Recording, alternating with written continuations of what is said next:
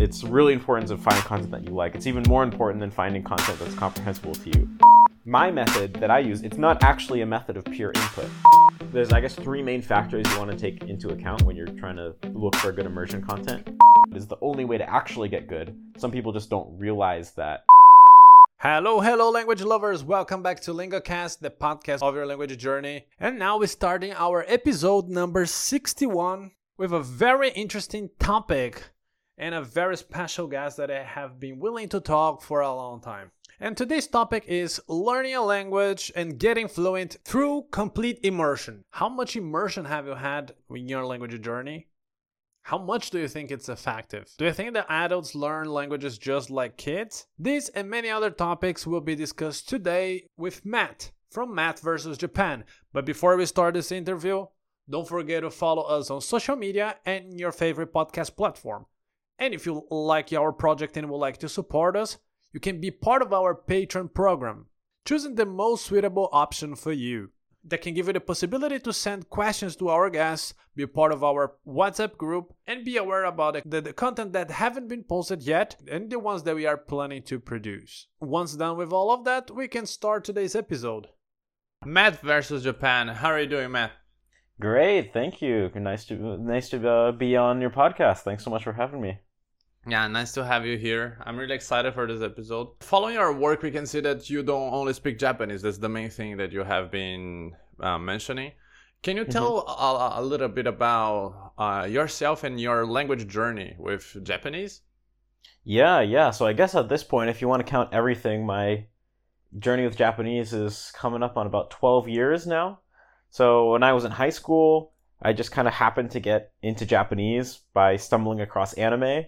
It's not really a very unique story. Probably most of the people who are really into Japanese got into it through anime. So, nothing really notable there too much. But yeah, I watched anime. For whatever reason, the language just really fascinated me, really pulled me in. And I immediately decided that I wanted to get really good at Japanese and go and live in Japan. And so, yeah, that's kind of how it started, and I've kind of been doing nothing but Japanese ever since. Of course, there's a lot more details there, but yeah, any aspects in particular that you kind of want to go into? We'll go through during the interview, and it's really interesting because at the end of the episodes, I usually ask people to give me a name and a topic that they would like to see in the following episodes, and 2 people mentioned you. Oh, really? And yeah, and I was really curious to have you here. And so Lucas Bighetti from Language Boost and Dragos Luca mentioned you.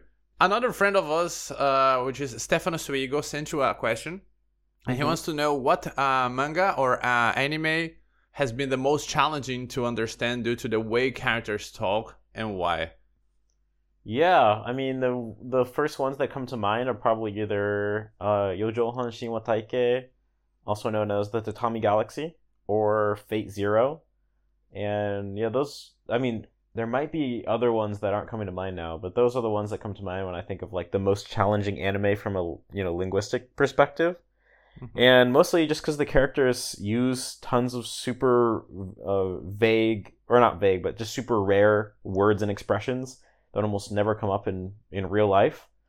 And also in the case of Youjouhan Shinwa Taikei, also the main character who like narrates the whole show just talks like super fast. So it's like this like super fast, bullet speed talking in combination with all these really rare expressions that you almost never hear. And so, yeah, I mean, and when it comes to anime, the difficulty generally comes from the vocabulary being really hard. And, because anime is narrated by voice actors. Voice actors are trained to enunciate things almost hyper clearly. And so the difficulty never really comes from people mumbling or things being too fast. Generally, the difficulty just comes from if they're using tons of rare words and expressions that you almost never hear anywhere else, then that's generally where the difficulty comes from with anime in particular. And those 2 shows definitely would fall into that category, I'd say. Yeah, interesting. And you mentioned anime, and you've learned a lot of Japanese through immersion. That's actually the topic that Lucas chose for this episode, complete immersion. And yeah, can you tell a little bit about how did you notice that you were actually learning a lot by immersion? and that it was actually effective? Because I think that's not the traditional way we hear like at school about language learning and how we should do. Like we approach a lot of grammar and these things. How can you tell Yeah, us? yeah. Can you tell us how you find it out? Well, so for me, for the first 2 years of my Japanese study, after I got interested in it, I was doing very, very normal standard things. So, like, I took Japanese classes at my high school. I also took Japanese classes at my local college, even though I was still a high school student, just because I was so motivated. And I also downloaded a bunch of random apps to, like, learn Japanese and learn random grammar here or there. And I was also watching anime with English subtitles kind of on the side. But I didn't really think of that as part of the learning process in the beginning. Mm-hmm. That was just something I did for fun. And the, like, quote-unquote learning was, you know, doing these apps and going to these classes and reading these textbooks and stuff. And I did that for about 2 years. And although I was better than the other people around me studying Japanese, just because I was more motivated, I took it more seriously, I was nowhere close to being fluent. Like, it was kind of like, if I thought about, okay, I want to be like a near native level of Japanese ability, where I was after 2 years, I was maybe like 1% of the way there. So it kind of felt like, okay, at this rate, it'll take me the rest of my life to actually get good at Japanese. And so it was around then that I started looking for more effective ways to learn Japanese. And I came across a website, alljapaneseallthetime.com, that talked about immersion, basically, or getting mass input. Really, how input in the language is getting input is the most important factor to getting good at a language. And it really takes massive amounts of it to really get to the point where you can function at an adult-like level in the language, especially in a language like Japanese that's so different from Western languages. Mm-hmm. And so I really liked the website. It made a lot of sense to me. I really trusted what the guy was saying. And so I decided, okay, I'm just going to do this. I'm just going to dive in wholesale 100%. And so for me, I kind of had this really strong faith. For whatever reason, I found the website very convincing. And so I had this faith of like, okay, if it worked for this guy who made the website, then I'm sure it'll work for me. And so I started doing it. And in the beginning, you don't notice the results that immediately in terms of your speaking ability, but you can notice it pretty quickly in terms of your comprehension. So as soon as I decided to start doing this mass input where I would try to listen and read to Japanese as much as I possibly could every day, probably, aiming for like 8 hours if I could, 8 to 10 hours if I could, of just exposing myself to the language as much as I possibly could. Sometimes in active forms, like sitting down and like really trying to work my way through a show. And lots of times, probably even more than half the time, in a more passive form where I'd keep on Japanese audio in the background while I did other things. And so once I started doing this massive Japanese input, when I started this, I also took off all English subtitles. So up until that point, I'd watch anime with English subtitles. After this point, I'd watch anime with either Japanese subtitles or no subtitles, mostly no subtitles. And what I found was, well, at the beginning, I understood very, very little, but I could very tangibly feel myself understanding more and more on a weekly or even daily basis. Like every single day, I would understand new words for the first time, and I'd have this recognition of like, oh, I just understood that word, and I've never understood that word before. And so I had these experiences that were very tangibly letting me know that I was growing, at least in some way. And so that was what made me able to maintain that faith and keep on going with it for the long term, until I finally got the speaking results as well, which came, much further down the line. And in your opinion, what are common mistakes that people make while trying to get immersed in a foreign language? Well, probably the biggest one is only doing passive immersion, like only putting the language on in the background and not having time where they're actively engaged with the language.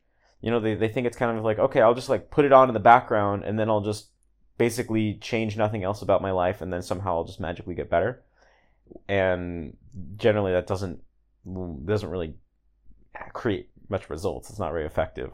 So in my experience, if you actively engage with the language, like you have time every day where you're like just sitting down, putting all of your attention towards trying to work your way through either a text or a show or something in the language, and then you combine that with also listening to the language in the background, then that background listening does help you improve more quickly than you would otherwise. But if you only do the background passive listening, then that alone, generally your brain just starts to kind of phase it out and treat it like white noise, and then you don't really get any gain. So that's probably the biggest thing. The other probably second biggest mistake is not taking the act of finding content that's interesting to you seriously enough. So a lot of people will just like go and they'll try to watch the first show they find on Netflix in their target language, even if that show might suck or not be interesting to them. Or they try to force themselves to watch children's shows, even though they find that excruciatingly boring. And they'll kind of, they won't seriously try to find engaging content. So I think in this approach of, immersing yourself through content, it's really important to find content that you like. It's even more important than finding content that's comprehensible to you or on your level. And so I think you have to really take that act of constantly finding new content you're interested in very seriously. And how do you filter and you select the content that you will choose, like for you, like something that is interesting for you, but do you actually check the level? So what I did when I was watching Japanese is I just naturally had lots of things that I wanted to watch. Like, because I was an anime fan, there was right off the bat, tens of shows that I wanted to watch, tens of manga, light novels. And so I kind of just went through all the stuff that I already wanted to watch and tried to find something that didn't feel like too hard, you know? And nothing was truly on my level at the beginning, but there was still like a gradient. Like, at the beginning, novels were just too hard because there's nothing but text, and they tend to use like very difficult language. So it was really just like way too much of an uphill battle. Whereas for watching anime, even if you don't understand that much, you can still enjoy it because there's visuals, there's this music, you can watch the characters. And so, you can understand a lot of what happens in a movie or an anime, even with the sound off. So, if you've ever had that experience of you're on an airplane, you're looking over what the person on the other side of the airplane's watching on their screen, you get more interested in it than like what you're doing. You can get a lot just from the visuals. So at first I kind of mainly watched things because that was still enjoyable, even though I didn't have that high comprehension. And then I kind of just worked my way up from there. But what I tell people now generally is there's I guess three main factors you want to take into account when you're trying to look for good immersion content. One, and the most important one, is how interesting it is to you. Like, how compelling is it? That's always the thing you have to prioritize the most, because if it's too boring, you're not going to do it and you're going to check out. Second one is comprehensibility. So in general, the more comprehensible it is, then the easier it's going to be to learn from it. Up until a certain point. Of course, if you understand 100% of it, then there's not going to be very much new to learn. So, there's kind of a sweet spot there with comprehensibility, but I think you kind of figured that out naturally over time. And then the last component is how dense the content might be from a linguistic perspective. So, for example, if you're watching a movie or watching a TV show, then there's going to be relatively few moments where you're not getting exposed to the language, right? Like in a movie, there might be an action scene where people are just beating each other up and they're not saying anything. So in that scene, for those seconds, about 30 seconds or a few minutes, you're not actually getting any language input, even though you're technically watching a movie. But in general, movies and especially TV shows, there's not that many moments of silence or moments of no dialogue, right? There's relatively continuous dialogue, so that's good. But on the other hand, something like a video game, depending on what type of video game it is, there can be many minutes where you're just fighting a battle or jumping around. Like the other day, I just for fun here in Japan, I bought a Super Nintendo. Just because they're super cheap here. Retro gaming is really cheap in Japan. That's one thing really cool about living here. So I went and I just bought a Super Nintendo, and I bought like Super Mario World, the one I used to play at my grandpa's house when I was a kid. And there's some language input, like at the very, very beginning of the game, there's like 3 sentences of text, of context of like, okay, Mario has come to this world and he needs to rescue somebody. But like after that, you just know Japanese. Like I might as well be playing the English cartridge. And so in that case, hey, I'm technically playing a Japanese game, but I'm not really getting exposure to the language. So I would say it's very low density in terms of linguistic input. So in general, the more linguistically dense the content is, then the more you're getting exposed to the language and the more efficiently you're going to learn. So those are the three factors: how compelling it is, how comprehensible it is, and how dense it is. Some languages like English are more international, let's say, right? And we can actually learn it without creating like a solid connection with the culture of a country in which this language is spoken. And do you think it applies to Japanese as well, in the sense that we don't actually need to create a connection with the culture, or it's really difficult to learn the language if you don't get connected, you don't get into the culture? Well, it depends on what you mean by like learn the language. Like, I think, like, hypothetically, right? Someone could watch nothing but like Japanese dubs of American movies and American TV shows and learn the language entirely from those.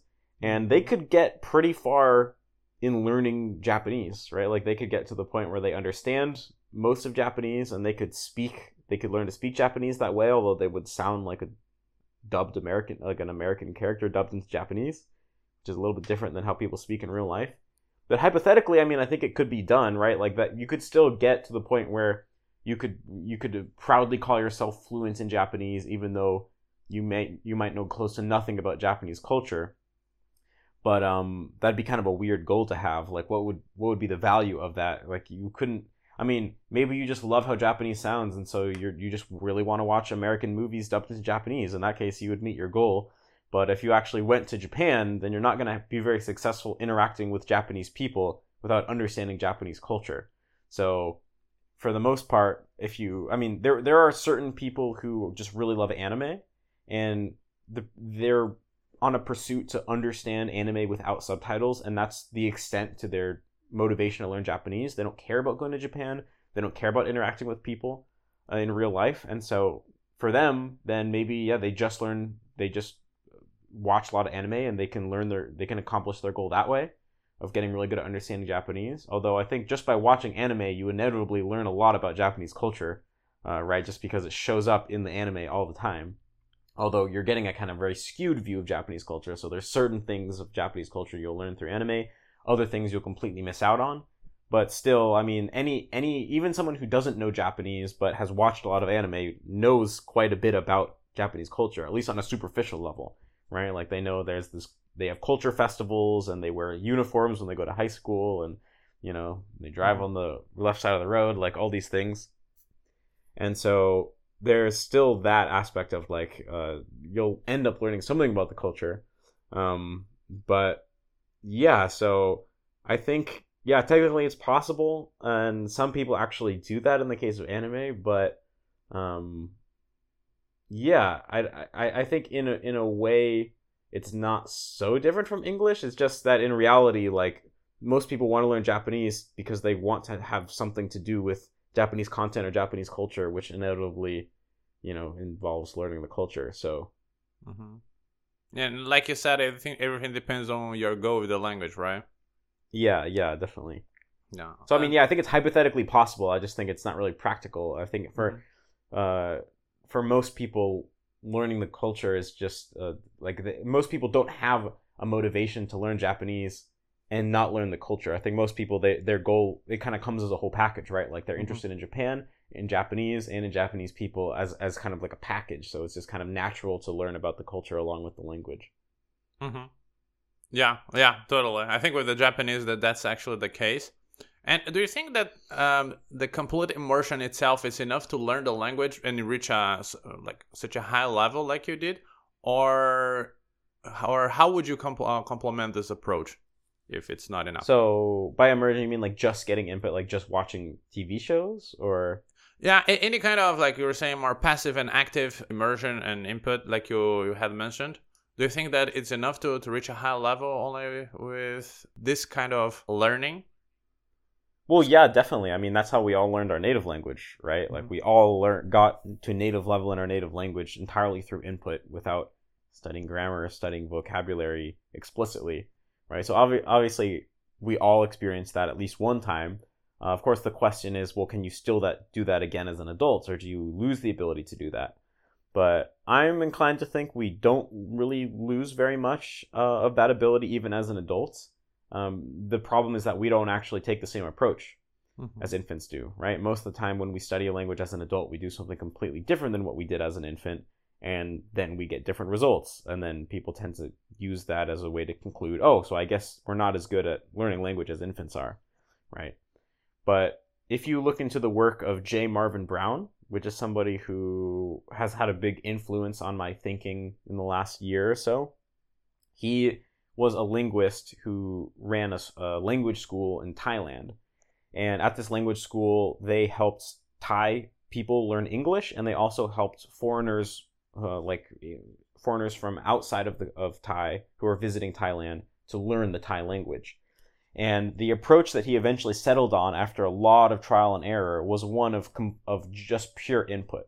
So basically, he would have two native Thai speakers stand. So if we were going to use the example of a foreigner who wanted to learn the Thai language, he would have these foreigners sit in the classroom, and at the front of the classroom, he would have two native Thai speakers interact with one another in a completely comprehensible way, so that even if you didn't know a single word of Thai, you could still understand what was going on and roughly what they were saying, at least in a very broad sense. And he would also work really, really hard to make the input compelling, so it was actually interesting, right? His goal was to make the interactions between the Thai people so engaging that you would forget that it was supposedly a language learning experience, right? It would feel like it was just an experience in and of itself. And he had to do a lot of innovating to actually come up with these comprehensible, compelling experiences. But after many years of trial and error, he was able to do this very successfully.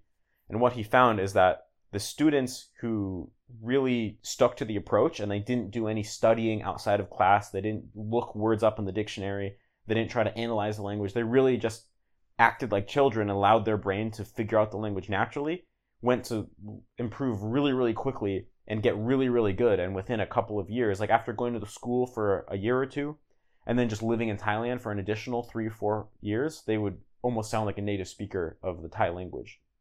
Mm-hmm. And so reading about this was really eye-opening for me because it really made me realize, well, yeah, maybe as an adult, if you really do exactly what an infant does, you can get close to the same results as an infant, maybe even better results than infants do, because adults are a lot smarter than infants are, right? We already understand concepts and things like that. But the problem is this school doesn't exist for most languages. Like, for example, if you wanted to replicate this style of learning with Japanese, it's just kind of impossible because there's nowhere you can go to have this experience, right? Of basically having real life interactions with native Japanese speakers who are doing things that are not only comprehensible but also compelling, right? Mm-hmm. It just doesn't exist anywhere, right? Hopefully it will one day, but right now it doesn't. And so what we're doing when we're sitting home and watching anime alone on our room on a laptop or something is we're basically compromising, right? The ideal experience would be we'd be having a real interaction with a live human, and that human would be making things comprehensible for us, would be making it engaging. And so if we don't have that, so we just watch anime that's meant for adults generally, or sometimes we watch TV shows meant for children, but they're generally not as comprehensible and they're not as compelling. And so I think probably whoever asked this question, what they probably meant was, can you just sit and do nothing but watch anime and learn the language that way? So that's like a slightly different question, right? I think with ideal input, it's definitely possible. Is it possible just with anime? Probably, I think so, but it would be a lot slower than in the case of the ideal input, right? And so my method that I use, it's not actually a method of pure input because although that was the main ingredient, it wasn't the only ingredient, right? I also was looking up a lot of words in the dictionary. I was making flashcards in Anki to memorize lots of vocabulary. I had a foundation in studying the grammar of the language. And so doing all these other more study things helped make the input a lot more comprehensible to me.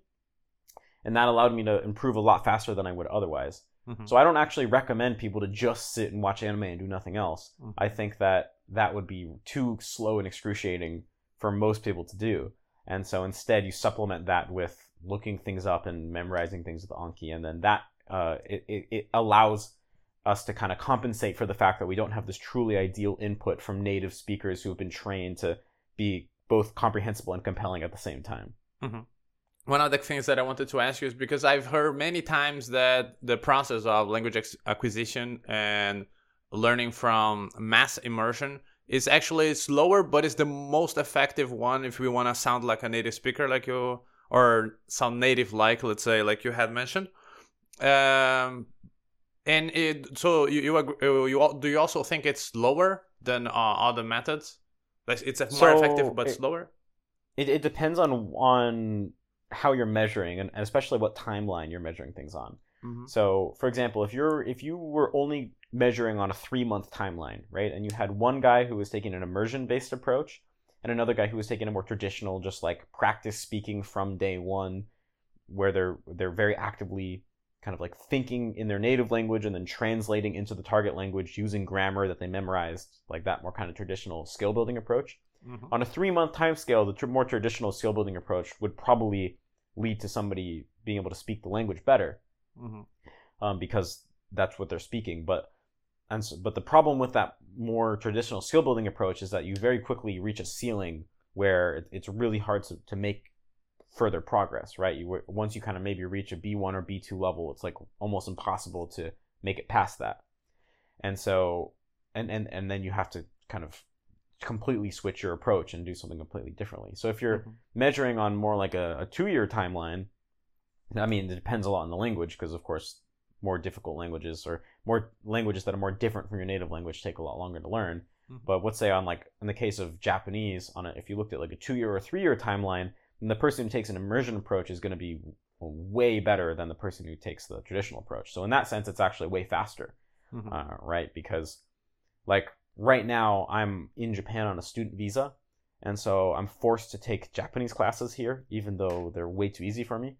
And so I see people who have been learning Japanese for, like, literally there's one guy in my class who's been learning Japanese as long as me. He's literally been learning Japanese for 12 years, but he's never done immersion. He's just done the basic way. And his Japanese is awful. I mean, no offense to him. He's a cool guy, but his Japanese is surprisingly bad considering how long he's been studying the language. And so if you're looking at like a longer time scale, then not only is it faster, but it's kind of like the only way to actually get really good. And I think there's lots of people who have basically done the traditional approach for a while and then maybe moved to the country and then lived in the country and immersed themselves that way. And then they do eventually get fluent in the language, but they don't realize how little the study contributed to their final achievement and how much the immersion contributed to the final achievement. So in their head, they're like, oh yeah, how did I learn Japanese? Oh, I learned it with textbooks and classroom study. When in reality, they mostly learned it through immersion and natural input they got from real life, you know? So I think basically immersion or input is the only way to actually get good. Some people just don't realize that when they reflect on their own experience, because it's like we tend to really remember the stuff that was painful and boring, right? Like when we put in all this work grinding through textbooks or whatever, that leaves a really big impression on us. So I think we have this bias that if it was painful, then it surely was very effective, right? Whereas that's not always the case. Like if you think about it in the case of working out, you know, of course, even if you're doing exercises with proper form that are effective exercises, you're going to feel some pain. But sometimes you feel pain just because you're fucking up your joints and it's not doing you any good, right? So there's good pain and there's bad pain. But I think we have a bias to contribute all pain to good pain. Be like, oh, that hurt me, so clearly that must have led to me getting stronger. And then when you are just having fun, you know, drinking with your Japanese friends at a bar, you don't think of that as learning. So you kind of don't realize that maybe that was doing more for you than all your hard JLPT study was. More implicit learning, yeah, that's actually true. And another thing that you have mentioned that's really interesting, that everything depends on the language and how distant to this language is from the language you already know, right? But in case of a Japanese, it takes much longer to start understanding the language. And how do you deal with this? How do you stay motivated to learn, knowing that it's going to take longer to start understand than in comparison with other languages which are closer? Well, for me, I mean, I wasn't really thinking it in terms of like, oh man, I'm learning Japanese, so it's going to take me 3 times longer than Spanish or something. For me, Japanese was the language I wanted to learn. And at that time, I didn't care about any other language. So for me, it was just like, I want to learn Japanese. That's the end of the story. I'm going to do whatever it takes.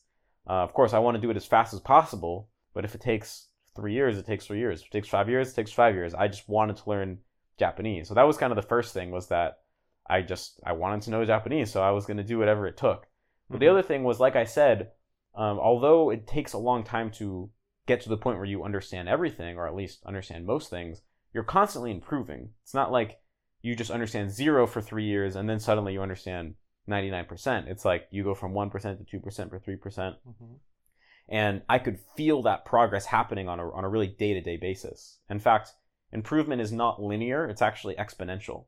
So, it takes you, maybe in the first year, you go from 0 to 90. In the second year, you go from like 90 to 98. And then the third year, you go from 90 to 99. And then you spend the next like rest of your life going from 99 to 99.9 to 99.999, like, and you never get to 100 basically, right? And so in that first year, you go from 0 to 90. And so that's a huge shift, right? And so you're feeling this really rapid progress all the time. You constantly are understanding new words. Like almost every week, I would go back and watch some of my old favorite shows and notice that I could understand more of them. Like, oh, I finally understood that line I missed that I never understood previously. And so even though maybe you're at the end of the day, you only understand 40%, 50% at a certain given point, it's the constant growth that keeps you motivated, right? It's that feeling of like, oh, I'm growing so rapidly right now. Like if I just keep doing this, I'm eventually gonna be crazy good. It's almost like you get high off of the constant improvement. And then eventually, of course, when you're like 2 or 3 years in, your progress rapidly slows down. But at the same time, by that point, you already understand over 90%. So the act of consuming the content itself is a lot more enjoyable, right? It actually feels like you're enjoying TV shows. You're not just, doing a language learning activity. And so it kind of shifts from like the enjoyment of just pure progress and it almost feeling like you're getting better at a video game to it being more chillaxed progress, but you're actually enjoying the content now. And it kind of has that transition. And so that's kind of why for me, it was never that painful. It was always pretty enjoyable. Yeah, perfect. And when it comes to Japanese, there is something that everyone usually mentions, which is the pitch accent. Can you try to explain for people who do not know what pitch accent is? Because I think once you mentioned that Japanese people were actually saying intonation to you, right? And Yeah. So basically, pitch accent, probably the most simple way to put it, is that every word in Japanese has a certain melody that it should be pronounced with. And if you don't pronounce it with that melody, then it sounds weird and kind of wrong to Japanese people. Now, they'll still understand you if you speak with the wrong pitch accent, but you just will have a very particular foreign-sounding accent. And for whatever reason, almost no Japanese learning resources really talk about pitch accent in depth. They'll either not mention it at all, or maybe they'll have like one page or like one paragraph where they briefly tell you, by the way, there's this thing called pitch accent, and then they never mention it again. And so most people just go about learning Japanese completely oblivious to pitch accent. And I was no exception to this. This is what happened to me as well. And so, yeah, for me, after like doing intensive immersion for about 4 or 5 years, I only really kind of awoke to pitch accent when I asked my Japanese friend, like, hey, if you talk to me on the phone, could you tell that I'm not Japanese? He's like, yeah, I could tell. And I was like, why? What would give it away? What's wrong with my Japanese? And he said, oh, your intonation is off. And so, yeah, it took me a little while to figure out what he meant, but it just turns out that for whatever reason, the word, like the way that Japanese people colloquially talk about pitch accent versus intonation is like almost the exact opposite of how linguists talk about it. So the terms in linguistics are consistent across Japanese and English. Like in English, it's called pitch accent. In Japanese, it's called accento. So it's in Japanese linguistics. And then separate from pitch accent, there's a concept called intonation, which is kind of like just the general rises and falls of the whole sentence as a whole. It's not really specific to individual words. It's kind of just like the overall flow of your speech, which exists in every language. Like when you ask a question, you raise the pitch at the end of the sentence, right? That's like intonation. So of course, in Japanese linguistics, intonation is called intonation. But for whatever reason, in the way that normal everyday Japanese people who've never studied linguistics talk about it, is they just refer to both as intonation. But chances are, when Japanese person says intonation, they're referring to pitch accent, like 90% of the time. And so, yeah, basically, if you want to sound like a native speaker, or you're maybe not necessarily a native speaker, but you just want to have like a good Japanese accent, then yeah, studying pitch accent is completely crucial. It's not the type of thing that you can pick up naturally. And this is just something that people just really don't want to admit, right? People just really, especially believers in immersion, people who really believe in this technique, they really want to believe they can just pick it up naturally by listening to lots of Japanese. And I wanted to believe that for a long time too, but the evidence just isn't there. Like 99% of people who try to just pick up Japanese, or who try to pick up pitch accent naturally through just listening to Japanese, don't pick it up, and then they speak with wrong pitch accent. So it kind of seems like at least taking this type of approach. I mean, I think that hypothetically, if you took a purely natural approach where you were doing basically what I talked about with J. Marvin Brown's school, where you're learning entirely through input and just through listening alone, you're not learning how to read until you're already fluent in the spoken language, and you're not studying consciously, you're really just allowing your subconscious mind to work its own magic, then I think it would be possible to pick up Japanese pitch accent naturally, probably. But for whatever reason, some combination of the way that modern people tend to learn Japanese, even with an immersion approach, it leads to people not picking up pitch accent. And I have a lot of theories about why exactly that is, but that's just the empirical result that we can very easily observe by looking at almost any speaker of Japanese, any foreign speaker of Japanese. And so, yeah, if you want to sound good in Japanese and have like a good accent, then you need to study pitch accent. And if you're going to study it, the best time to study it is from the beginning, so that you can just learn it alongside everything else and build good habits from the beginning. Because once you build bad habits of speaking Japanese with the wrong pitch, going back and fixing those habits is a lot harder than just learning it correctly the first time. That's actually what you had to do, right? Yes, and I wouldn't wish that on anybody. It's possible. I did it. I worked very, very hard to go back and fix my pitch. But it was a multi-year long process that was very, took a lot of time and a lot of hard work. And in a way, I'm glad I did it, because I have a different perspective than somebody who just learned pitch correctly the first time. And so as someone who is kind of a teacher of Japanese, it was a very valuable experience. But I wouldn't not recommend it. I would recommend just do it the right way the first time. It's going to save you a lot of time and effort. Yeah, totally. And you also say that you advise waiting until we have a higher level of comprehension before starting to speak in a language. Do you think it applies to other languages that aren't as distant as Japanese from our mother tongues, like from English, for example? I mean, on principle, I would say yes. Of course, it's not going to take as long, because it's like, for example, when an English speaker learns Spanish, they're going to reach a high level of comprehension much more quickly than an English speaker learning Japanese. And so although they'd still be putting off speaking until the same points of achieving comprehension, in practice that would be much shorter, because they would get to that point of comprehension much more quickly. So it's not like I'm saying you have to wait a year or you have to wait 2 years. I'm saying like wait until you reach a high level of comprehension, and that's going to be faster or slower, or like, longer or shorter, depending on what language you're starting from and what language you're learning. I think that if you didn't wait as long and you just started speaking more early, the consequences would not be as severe in the case of learning a language similar to your native language. But I still think if your final goal is you want to really speak like a native speaker, then it's still gonna give you the best results to wait, because it's kind of a double-edged sword, right? Whereas in Japanese, pretty much everything is different from English. So you just get in the habit of never making any assumptions about how to say anything, right? Like, for example, in English, we say, hey, have you seen my phone? Whereas in Japanese, they say, do you know my phone, right? Where we say, I need to go to the bathroom, they say, I want to go to the bathroom. And so for whatever thing you want to say, you can't just take the English version and put it into Japanese. You're almost always going to be wrong.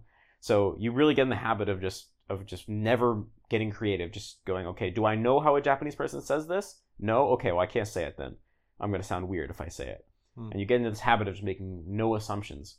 And in a way that makes things easier. Whereas if you're speaking, like an English speaker and you're learning like German, for example, well, a lot of times, if you make that assumption that it's the same as English, you'll be right, because they will be the same. And so a lot of times I think people get in the habit of just taking the English version, putting it into German, and that in a sense makes things very easy. It makes it so right off the bat they can get started with speaking. But if your goal is to really sound like a native speaker, that can create blind spots, right? Because for the small number of things that are different, it's hard to catch those. And so you're going to end up having all these kind of weird English artifacts in the way that you speak German due to that. And so I think it still has a lot of benefits to waiting until you really know how people talk in that language.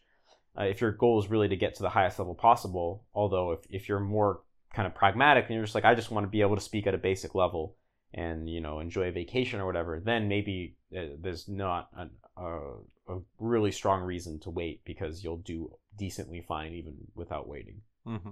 Yeah. A friend of mine once mentioned that after learning some very different languages, like Thai and Chinese, he realized that actually English and Russian could be cousins.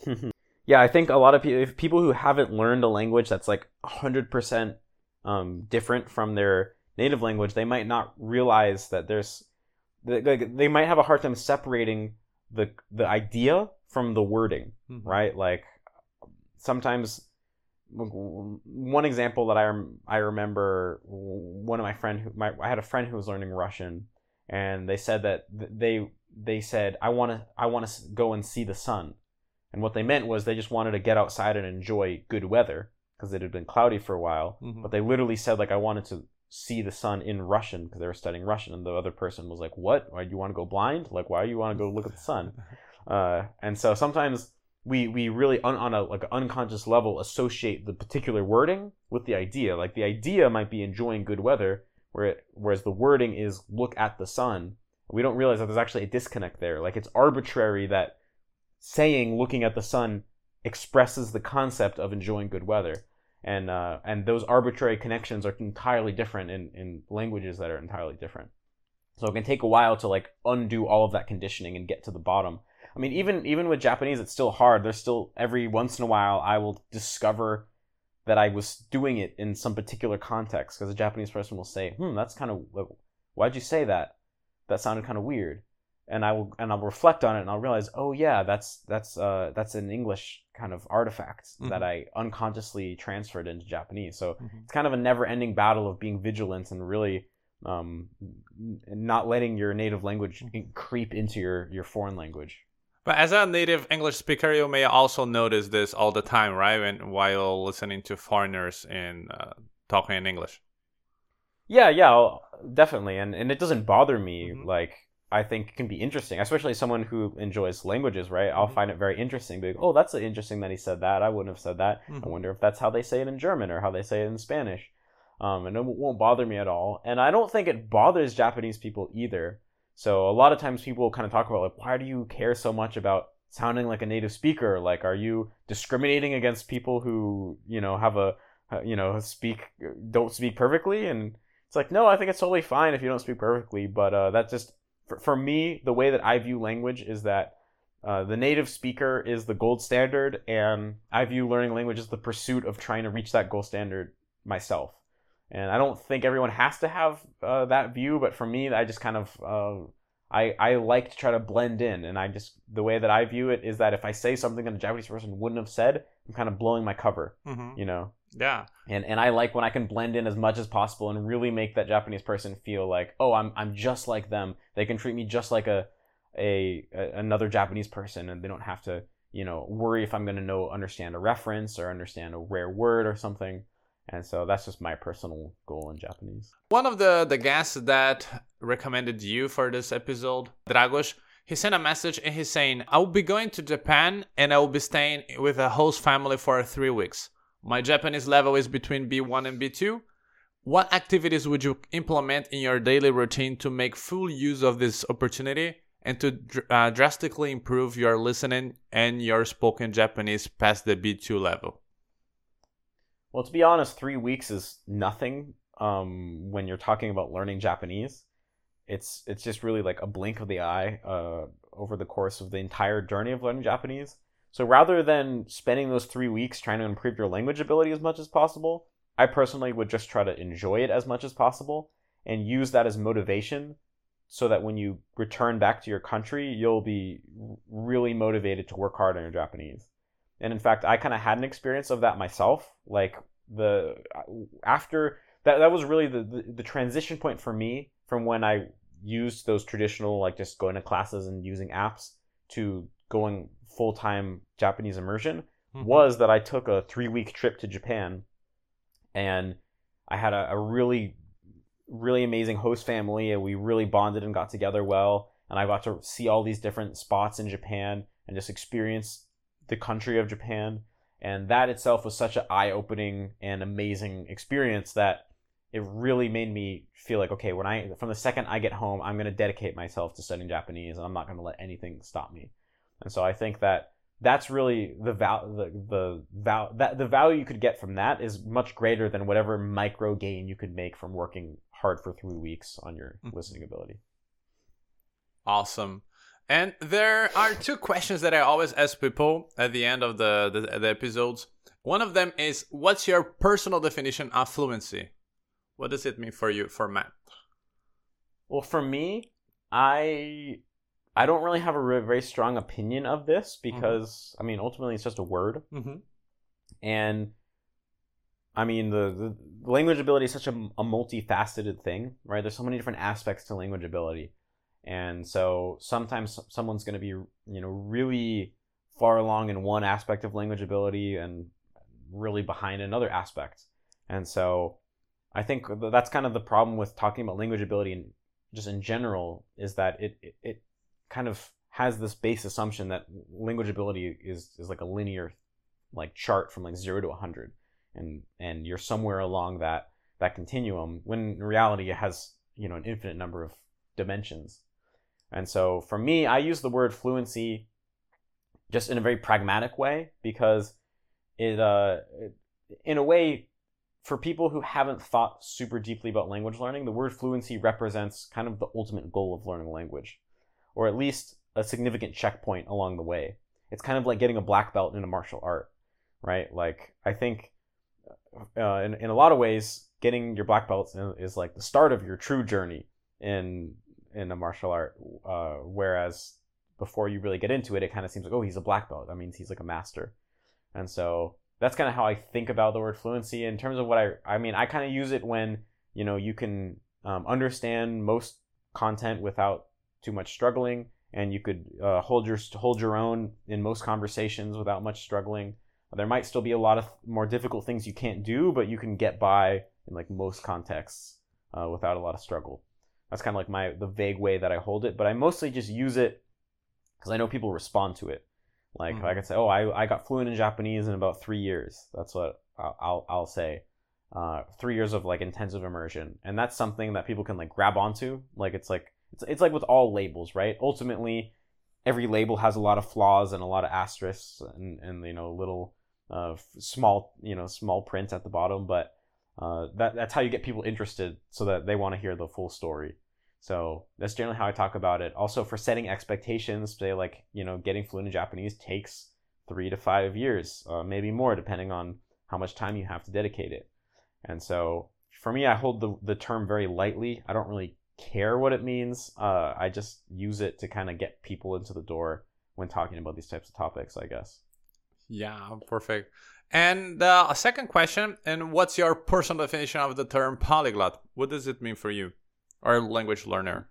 Yeah, this is a term I have even less interest in because I'm not a polyglot, and I don't really aspire to be one. For the most part, I just speak 2 languages, English and Japanese. I've dabbled in other languages, and I want to learn more languages in the future. But I think for me, my main thing will always be Japanese. Like, especially now that I'm living in Japan, I really just want to see how far I can take, Japanese and English and those 2 languages. So really, the word polyglot has nothing to do with me, so I don't really care.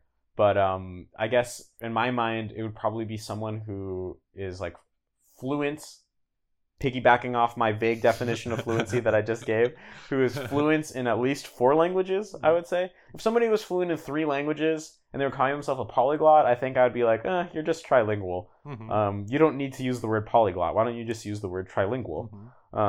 So it's at the point when you speak 4 more languages and really speak them, not just you can, have, do a self-introduction, but like you can really speak at least 4 languages that I'd say, okay, it makes sense to use the word polyglot, and it's not going to sound like you're trying to like exaggerate your accomplishments. On the other hand, the amount of effort that you've put to reach this level of Japanese, like other people would put to learn like a bunch of languages into a B1, B2 level, right?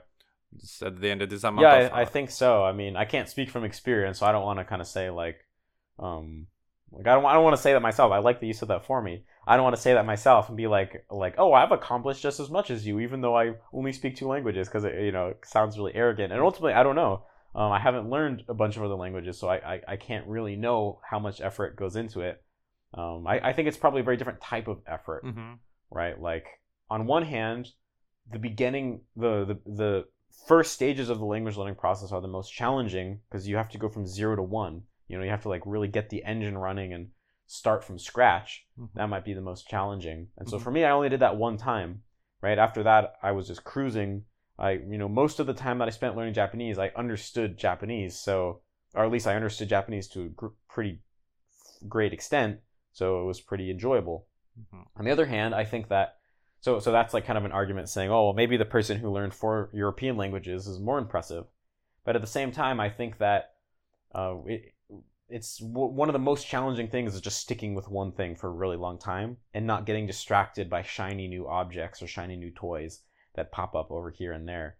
And so I think that a lot of people, even if they really wanted to, they wouldn't just be able to get themselves to stick with one language for 10 years straight. They would get tempted by all the other new shiny languages over here. And there's a lot of fun and excitement that comes along with starting a brand new language, right? It's like you're going into a whole new world.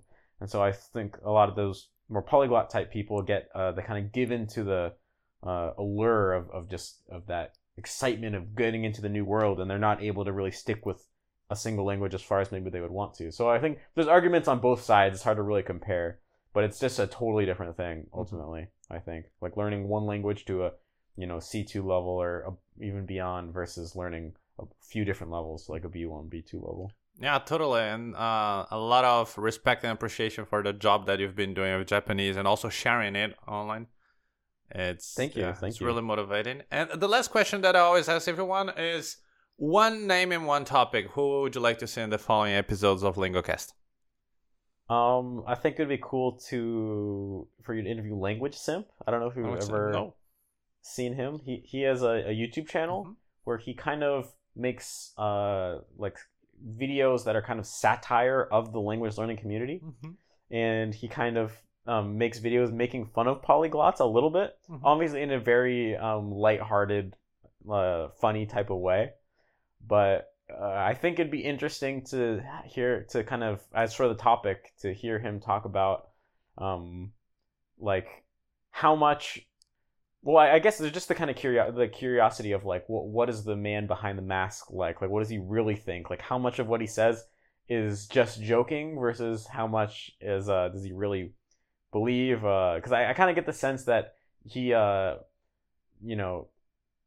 is like self-aware that he has some of those tendencies himself, and he's kind of like playing, almost like, joking, almost making fun of himself as he makes fun of all these other people to a little bit, and maybe not. This is just the general sense that I get. So I think it'd be cool to kind of just see like what does he really think? What's the man behind the mask? Although maybe he won't want to go on. Maybe he wants to keep it like mysterious. So to whatever extent he's comfortable doing. Oh yeah, sure, we would try it. But maybe he wants to do the whole interview in character. That would be amazing too. Yeah. So whatever, sure. whatever he's down to do. Sounds like a really nice idea. Very different. And yeah, I want to leave a final message in Japanese and tell people where people can find you in the social media. Cool. こんにちは、マットです。どうしよう、何話すべきのかな、全然考えてなかった。まあ、そうだね、日本語勉強したいって人がいたらぜひ、僕の動画とかを見てみてください。あと諦めないでください。絶対頑張り続けたら日本語ペラペラになります。Okay, so that was me speaking Japanese. You can find me on Twitter, YouTube, and a little bit of Instagram. Not that much, but yeah, just Matt vs. Japan on all those platforms. If you search, I should come up. So yeah, thanks so much for having me on. It was a lot of fun.